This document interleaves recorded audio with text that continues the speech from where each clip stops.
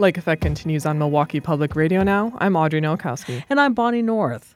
At the Wisconsin State Fair this month, among the extreme food offerings, like the deep-fried bacon-wrapped olives on a stick, was one menu option you might have missed: cricket nachos. You might think the offering was there just for shock value, but read the fair's own food listing.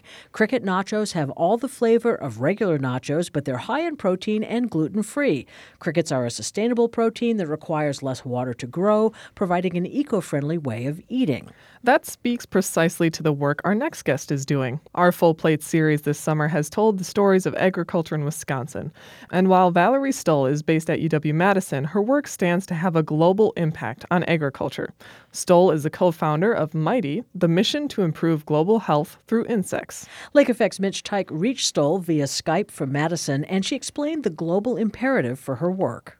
So I think that agriculture today is pressured on all sides. In food production, we're facing challenges with a changing climate. We're seeing population growth. It's estimated that the world population will be 9.7 billion by 2050. At the same time, more people are entering the middle class and have a shifting preference for higher input foods like meat products and dairy products. And at the same time, agriculture itself is actually contributing to climate change. We know that 14.5% of total greenhouse gas emissions created by people come from livestock production alone. So we need to actually increase our agricultural production moving forward, but do that without further straining our finite environmental resources. So I think that insects are an underexplored and underutilized resource that we actually could put a lot of effort into, just the way we have with other domesticated animals and plants that we use for food.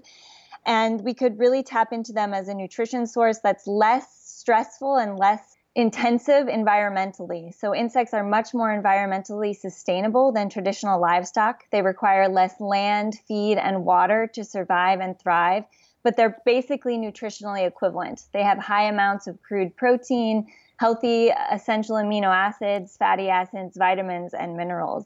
And actually, as Americans, we're kind of in the minority. About 2 billion people already consume insects on a regular basis, and they choose from over 1,900 edible species regularly. So there's a lot of potential for different flavors and tastes of insects with less environmental impact than traditional meat. Well, and so, I mean, you kind of touched on this, but can you give us some history? I mean, there are cultures around the world that have included insects as part of their diet for millennia, if I understand it right. You don't have to name all, 1,200 or so, but how are people in other parts of the world consuming insects today? Yeah, insects are actually a very large industry in parts of Southern Africa and Asia and Latin America. There's a particular caterpillar called the Mopani worm in Southern Africa that's traded across international borders and is worth millions of dollars, which is pretty impressive for a tiny insect that's not being farmed. It's being wild harvested. There are about 20,000 cricket farmers in Thailand that are selling crickets as their primary source of income. And since there are so many different edible insect species, people are harvesting them from the wild and also cultivating them for consumption across the world. Historically, even the Native Americans in North America ate different species of insects. And really, it's the Western cultures of Europe and the United States that have kind of abandoned or not accepted entomophagy, the practice of eating insects. But there's so much potential there that's gone unexplored in our culture. Well, so if there is commercial harvesting of insects going on in various parts of the world, whether it's Thailand or Southern Africa or wherever, what's lacking in our understanding of this that your work seeks to address? So I'm really interested in the potential to farm insects, both at a small scale and commercially. And that's because wild harvesting of insects, like anything, can be problematic.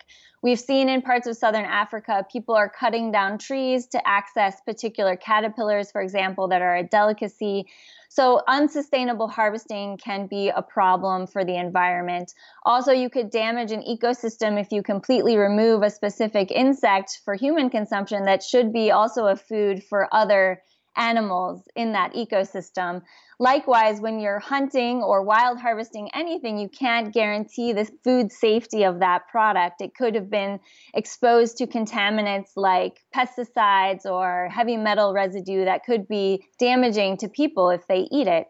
So that's why I think insect cultivation, or what I like to call mini livestock farming, has a lot of potential, because you could control the feed and growth of the insect over time and guarantee that with safe processing, it's safe to eat and highly nutritious and highly productive. So I think... Go ahead. No, go ahead. I was just saying, I think that insect cultivation or mini livestock has so much potential that is relatively underexplored. So we've been domesticating other animals for 10,000 years or more and just starting to tap into insects as a feed source that could be farmed. Now, people are very adept at farming crickets, silkworms, for example, and honeybees. We're good at working with insects in other ways, but there's so many other edible species that might do well in a confined environment, a farming environment, that we haven't explored yet. I'm so glad you described them as mini livestock, because I feel less guilty about imagining tiny farms. Exactly. So what's the ultimate aim? If everything went right with your work, what would you hope would be the result?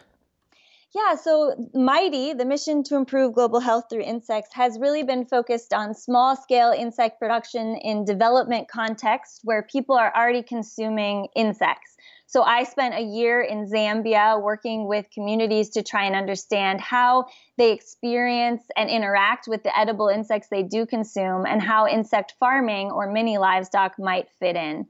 But we're also looking into the health benefits of eating insects. Here at the University of Wisconsin, we've been cultivating insects on different feed substrates and then looking at the nutritional value of those insects at the end of the day. So what I want MIGHTY to do is help promote sustainable insect farming as a new food source for people in places like Zambia, but also to contribute to shifting the American thought and American diet away from resource-intensive products like beef and towards more sustainable protein like insects. I'll say that a lot of people are skeptical that this is going to happen, that Americans would embrace insects, because we have such an ick factor when it comes to eating bugs. But I actually think that over time, our culinary choices can change. If you think about sushi 25 or 30 years ago, it was pretty much taboo and no one was eating sushi in the United States. And now it's everywhere. You can get sushi at a gas station. So we've really embraced raw fish. And I think with more education and knowledge about insects and more producers and chefs experimenting with how to make them delicious, I think Americans will come around eventually. At least that's what I hope. Well, and to be fair, you're not necessarily talking about, to use one example, eating crickets as full crickets. There are people that are making it into cricket flour, right? Exactly. Yeah. One of the largest cricket producers in North America is a company called Entimo Farms in Canada, and they produce a variety of insect powders or flours that you can bake with. And so I actually bake with cricket powder regularly, and you just substitute about a quarter, a third of your regular flour for cricket powder, and you've added a bunch of protein and other nutrients to your baked good, which helps us because then we don't have to face the insect, which can be scary. Well, so are you bringing cricket cookies into your lab? I have brought them and shared them with my coworkers, and I usually bring them to talks when I give talks on this research to help people. It's an easy first step, just eating a cookie that has some crickets in it. Well, and I guess I have to bring this up because as I was preparing for this interview, I saw the piece, I think it was in the Milwaukee Journal-Sentinel, actually, that at the Wisconsin State Fair, there was one booth that was indeed serving cricket nachos. Perfect. Yes, that's been big. There was just a article about the Colorado State Fair. A company I know there called Rocky Mountain Micro Ranch had a cricket eating contest at the Colorado State Fair. So really getting people to be bold and embrace eating insects. I'm curious to hear a little bit more about your work in Zambia. You were describing the kind of work you did in talking with people about, for lack of a better term, how they interact or how they experience the insects that are part of their diet. Talk a little bit more about what you learned there. Yeah. So On paper, insect farming is a great idea. Like I just said, we know that insects require less water, less land, less feed because they're ectothermic or cold-blooded, so they don't expend very much energy keeping their body temperature at one temperature. So they're more efficient at converting food into body mass, and they also can often thrive in tight, confined spaces. So the idea of farming insects on paper is fantastic. But there are cultural factors, there are agroecological factors, and social factors that are going to affect the receptivity of populations to insect cultivation. So I wanted to go into a community and really get to know them and understand their lived experiences with insects and the nuances around entomophagy, or the practice of eating insects. Because just saying, oh, you already eat insects, therefore you should eat this particular species of farmed insects is a pretty short-sighted perspective, I would say. So what I learned while I was there is that insect consumption or entomophagy is not a category the way we have vegetarianism here.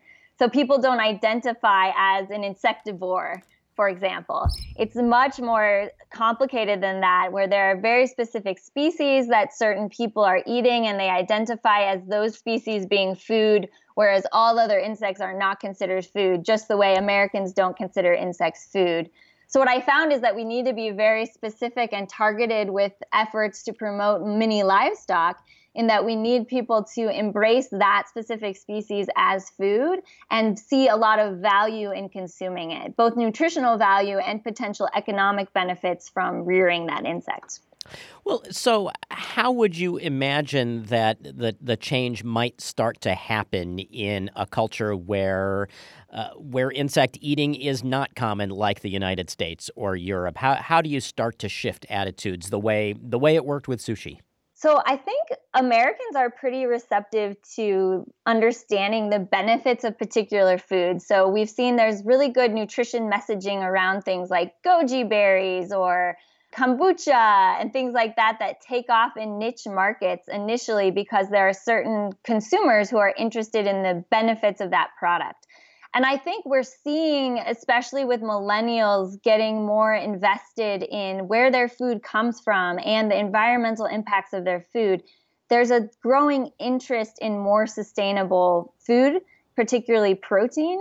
And so if we can get the messaging out about edible insects, number one, and then number two, I think, is making them delicious and making them easy to use. So I definitely agree with skeptics who say that, Americans are not going to start crunching on whole insects anytime soon. But with all of the added value products like insect powders and insect baked goods, you can get an exo bar today, which is a cricket bar, like a power. It's similar to a power bar.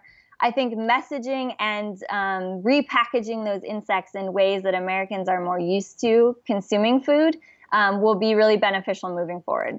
I feel like this is a vaguely shallow question, but let me ask it anyway.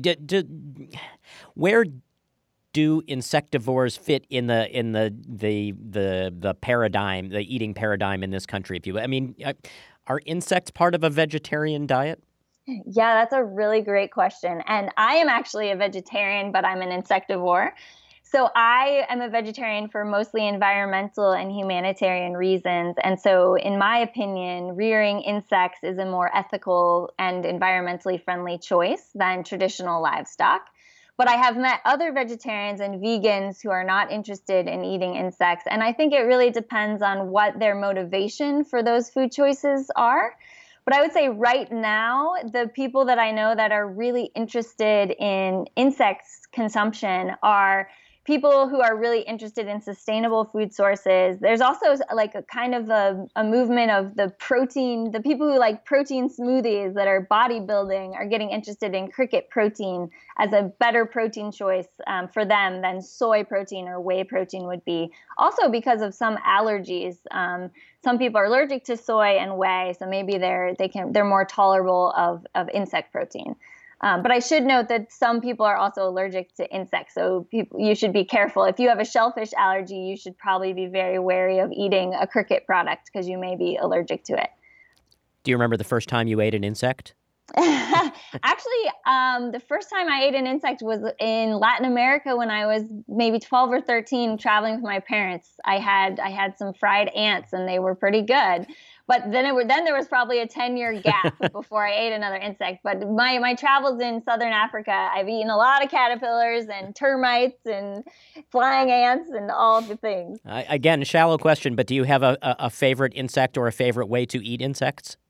Yeah, so actually in Zambia, there are these large flying ants that when they're just pan fried, you don't even add oil because they're quite oily, these flying ants. They taste just like potato chips and they're delicious and they're really good.